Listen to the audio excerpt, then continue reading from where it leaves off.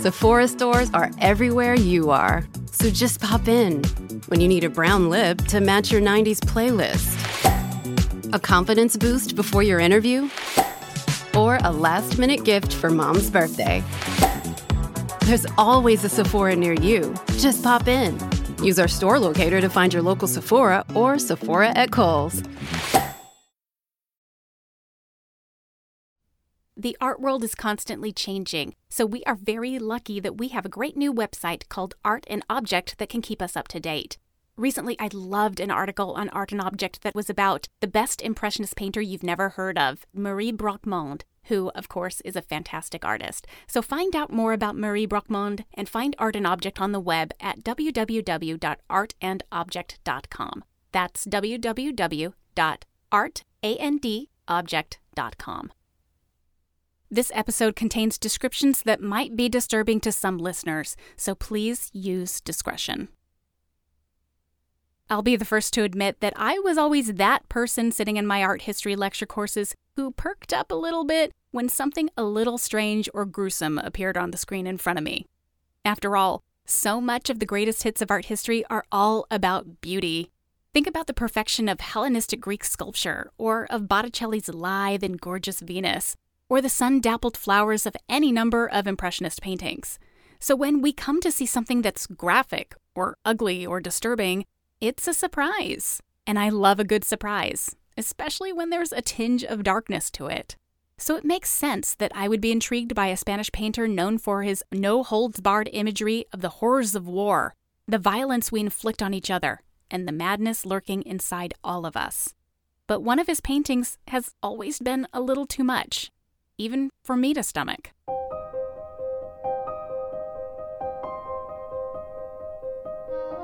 Some people think that visual art is dry, boring, lifeless.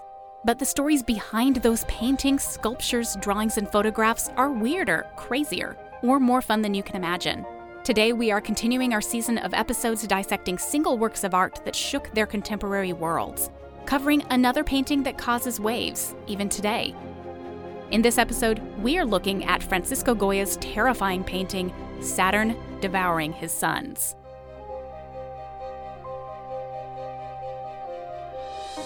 This is the Art Curious podcast, exploring the unexpected, the slightly odd, and the strangely wonderful in art history. I'm Jennifer Dassel.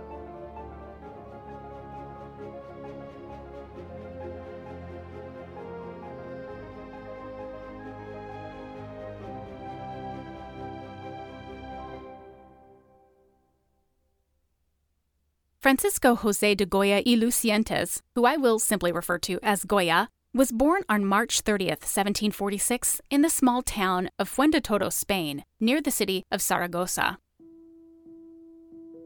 Like many artists, he apprenticed into the position of painter, working with a relatively unimportant artist named José Luzán for about 4 years before opting to strike out on his own in his 20s, bent and determined to establish a career as a professional painter. And for the first couple of decades, things were a bit slow going. He had mostly minor successes in exhibitions and competitions, traveled to Italy to study art, and then working to hone his craft. He lucked out with a familial connection when he married Josefa Bayu in 1773, whose own brother was one of the top artists of the Spanish court. With his brother-in-law's help, he got his first big break as a designer, or cartoonist, at the Royal Tapestry Factory, producing many prints and drawings at the time and garnering the attention of the royal court as well as many other important collectors. He was unanimously elected to the Academia of Art in Madrid in May 1780, and he was appointed deputy director of the Academia in March 1785. And then he really hit the big time when, in 1786, King Charles III appointed Goya the official court painter to the king. Shortly after his coronation in 1789, Charles IV made him court painter as well. All in all, slow and steady won the race here, and by his mid-40s, he was reaping the benefits of all of his hard work. But a twist of fate altered his life and his art permanently. In late 1792, Goya contracted a strange illness, and even today, no one is quite sure what afflicted him.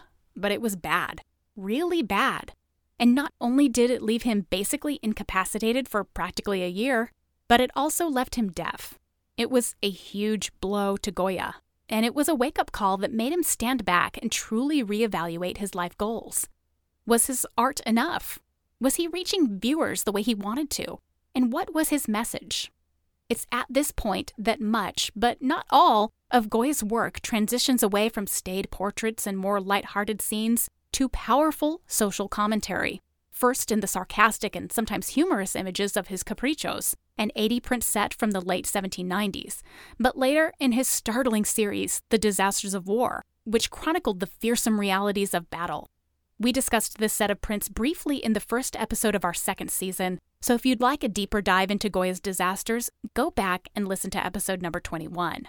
This focus on commentary, this biting, scathing takedowns of everyone from the Spanish monarchy to Napoleon's army and on. These became a central point of Goya's works, and one that would influence the work of art that we are discussing today.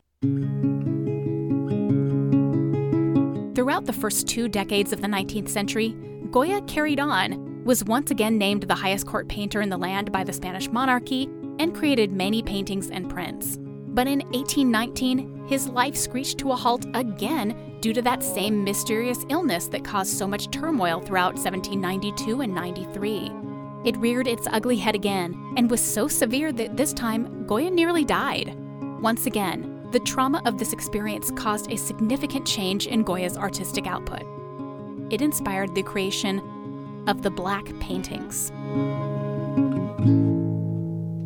In the same year that Goya experienced the relapse of his illness, he moved into a new house, a little country home on the outskirts of Madrid with a nickname of the Quinta del Sordo, or the House of the Deaf Man. The funny thing is that the house had gained its nickname prior to Goya's residency there, but the irony of the situation would not have gone unnoticed. Here he was, in this new house that inadvertently confirmed that his world was reduced to silence, and he was faced with his own mortality. He was 73 years old, and things were looking grim. So he did one of the only things he could think to do. He grabbed his paints and turned to the walls of his own home to express his feelings of frustration. And out of this, the Black Paintings were born. 14 murals, most likely created during the years of 1820 through 1823, all meant for private display solely in Goya's home, most displaying a forbidding mood and his continuing sense of anxiety and malevolence. There's an abandoned dog looking forlornly into space, leering women with frightening grins, even an Old Testament Judith beheading Holofernes, a great throwback to our previous episode on Artemisia Gentileschi this season. But the work that is by far the most famous of these Black Paintings, that's coming up next, right after this break.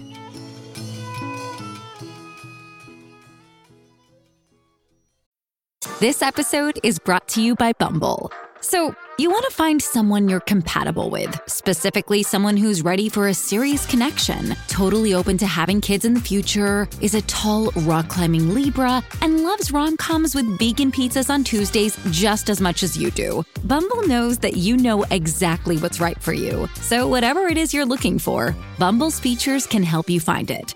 Date now on Bumble. Hey, it's Kaylee Cuoco for Priceline. Ready to go to your happy place for a happy price? Well, why didn't you say so? Just download the Priceline app right now and save up to 60% on hotels. So whether it's Cousin Kevin's Kazoo Concert in Kansas City, go Kevin, or Becky's Bachelorette Bash in Bermuda, you never have to miss a trip ever again. So download the Priceline app today. Your savings are waiting. Go to your happy place for a happy price. Go to your happy price, Priceline. As listeners to the show, I know that you love diving deep into fascinating topics as much as I do. So that is why I really want you to try the Great Courses Plus. The Great Courses Plus allows for unlimited access to explore anything about everything, and you get to learn from the leading professors and experts in their fields. There are thousands of lectures to stream in virtually every topic you can imagine. There's arts and literature, history, science. You can even learn a new language or learn something like how to draw or how to take better pictures. The best news is that you can watch or listen anytime you want with the Great Courses Plus app. Right now, there's a wonderful course that's up on the Great Courses that I have really been enjoying. It's called Museum Masterpieces, the Louvre. And in this class, art critic and art historian Richard Bertel offers these fascinating insights. Like, I love hearing more about Caravaggio's masterpiece, The Death of the Virgin at the Louvre, because it has this great backstory. It was commissioned for the Roman Church of Santa Maria della Scala a Trastevere, but the church rejected it because they discovered that the model for Mary was identified as a prostitute.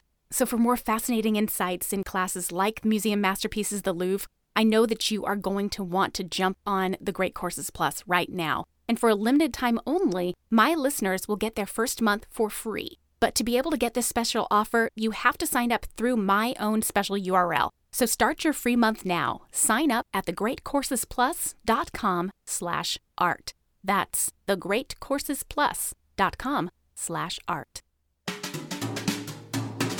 If you're a regular listener to Art Curious, then you've heard me thank our production partner, Kabunki, for making each of our episodes sound so incredible. They've been with us since the beginning, and now they're here for you too. Need production and editing help for your own podcast? Sure. Full-service video for your film or marketing project? You bet. How about original content for your website or campaign? No sweat. Kabunki does it all for video, audio, or whatever your medium. Their award-winning team has the tools and talent to elevate everything you do. Get to know our friends at Kabunki like we do, and tell them Art Curious sent you. Visit kabunki.com. That's KABOONKI.com. Kabunki. A silly name, but superb content. Welcome back to Art Curious. Let's be real here. Goya's Saturn devouring his sun is a sight to behold, and it's not a pleasant one at that. It's truly terrifying. From a dark and shadowy background, a giant and pale man, gaunt and nude, emerges. His hair and beard are long, gray, and matted, and his eyes are wide and bulging as they look straight out towards us, the viewers. Now, that is striking and awful enough, but what the man is doing here is even worse. He is shown in the process of consuming the right arm of a human being. In comparison to the monstrous figure, his mouth a gaping black hole, the person positioned within the giant hands is small, like a doll. And that doll has been decapitated and its left arm has been utterly removed, limp and defeated. Blood frames the human's torso and it spills down towards the man's giant fists. And the giant, gruesome figure is more monster than man himself, with a strange frame that is at once overly muscular and too thin, so it's certainly very ill-proportioned. His legs seem too long, evident as the figure attempts to crouch and only from its knees upward is visible. It is unclear how long his legs would be if he were standing up straight, and his feet are completely hidden by blackness. Like I said, truly awful. So what is happening here? Well, the accepted theory is that Goya is looking back to ancient Greco-Roman myth and opted to depict the story of Saturn, also known as the Greek titan Kronos, whose loss of power and downfall had been foretold to be at the hands of his children. In order to protect himself from this prophecy, Saturn, who had overthrown his own father, had swallowed each of his first two children immediately after their births. But Saturn's wife, Ops, was not going to be fooled a third time. She hid her third baby, Jupiter, on the island of Crete and deceived Saturn by pretending a stone was her newborn baby. Kept safe and secure, Jupiter grew to adulthood until he, as was prophesied, returned to overthrow Saturn and to take his place as king of the gods. Here, Goya zooms in on the most despicable part of the ancient myth, focusing not on Jupiter's victory, but on Saturn's depraved and grave decision to destroy his own child. Or at least that's been the going assumption. In reality, this painting was never named during Goya's lifetime, and it was only after the painting was discovered after Goya's death that art historians bestowed it with the moniker of Saturn devouring his sun. There are a lot of assumptions about this painting that, frankly, cannot be substantiated because Goya didn't save any information about it. He was never planning to exhibit the painting, choosing to paint it on the walls of his own home instead of on panel or on canvas for public display. So why would he save any notes or sketches or references, really? Which begs us to ask, since we don't know anything really specific to go on here, how can we even be sure that this is supposed to be a scene of Saturn and his sun, and not just some terrible, monstrous scene? Unlike other art historical depictions of Saturn, or of any other mythological figure really, This depiction lacks any sense of identifying iconology. For example, Saturn is usually shown with a scythe, that curved long tool typically used for cutting grass or wheat. This defined Saturn's typical role as a Roman god of agriculture, claimed as the figure who would represent Rome as a fertile land before his death and the fall of the Titans. In Goya's painting, though, the figure assumed to be Saturn does not have a scythe, and in fact, he really has nothing. The only possible identifier is that mangled body in his fists.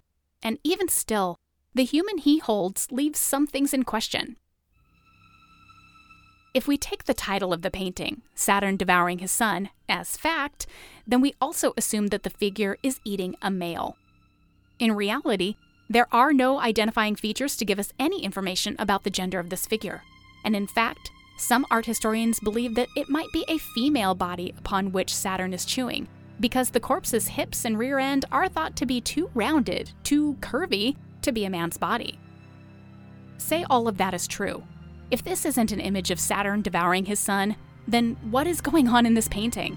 What does it really mean?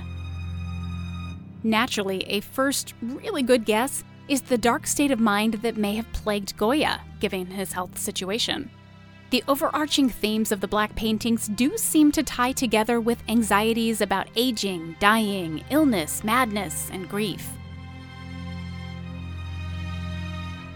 Perhaps this painting is no different, literally making death and the monstrousness inside all of us its subject matter.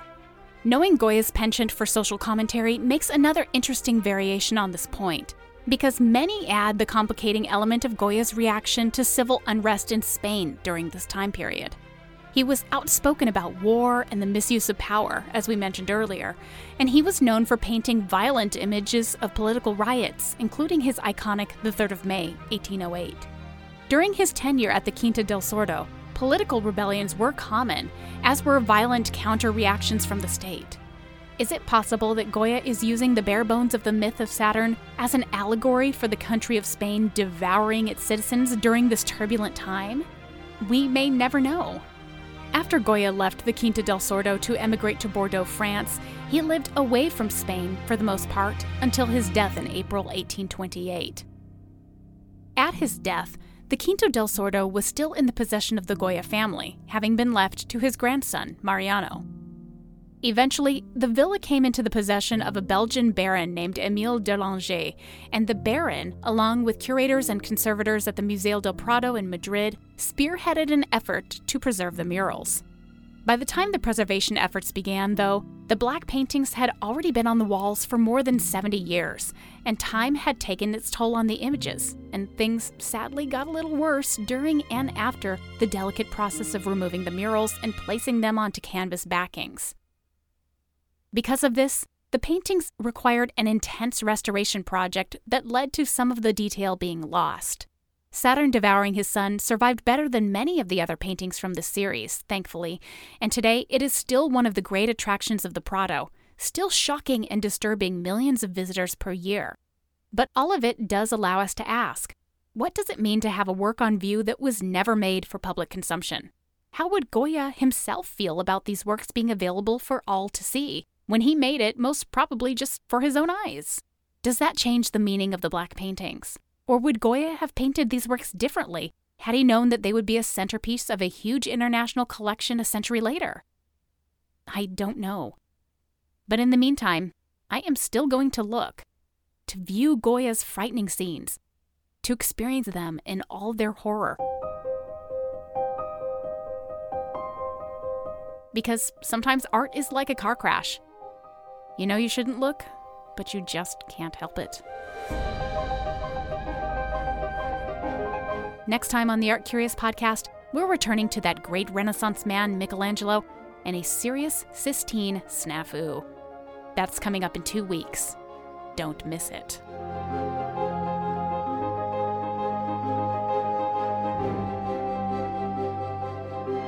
Thank you for listening to the Art Curious podcast. This episode was written, produced, and narrated by me, Jennifer Dassel, with additional writing and research help by Kelsey Breen. Our theme music is by Alex Davis at alexdavismusic.com. Our logo is by Dave Rainey at daveраineydesign.com.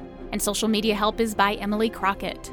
Our production and editorial services are provided by Kabunki, video content ideas. Learn more at kabononki.com.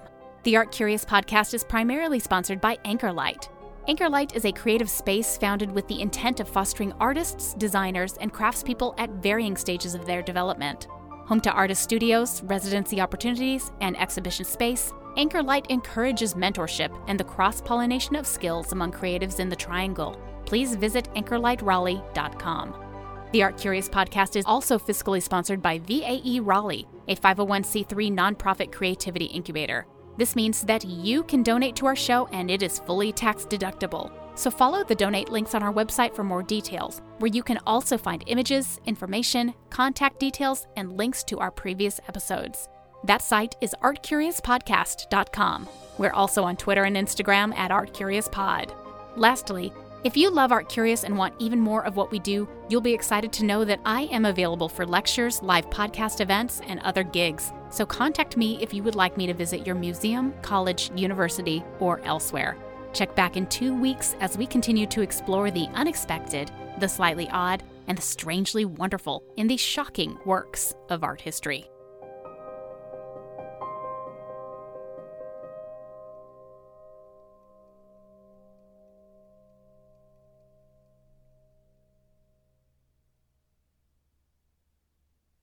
Before we end our episode today, I want to talk about another podcast called The Simple Sophisticate.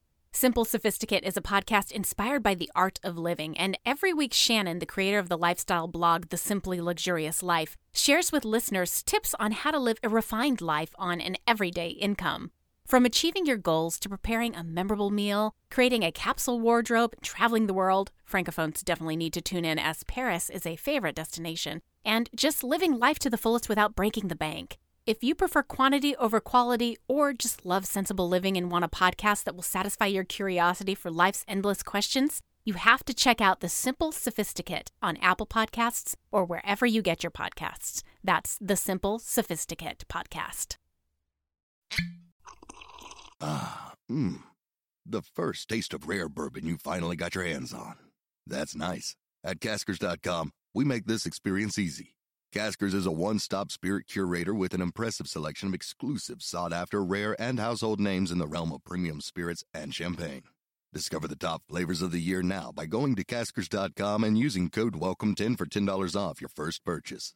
Get $10 off your first purchase with code WELCOME10 at Caskers.com.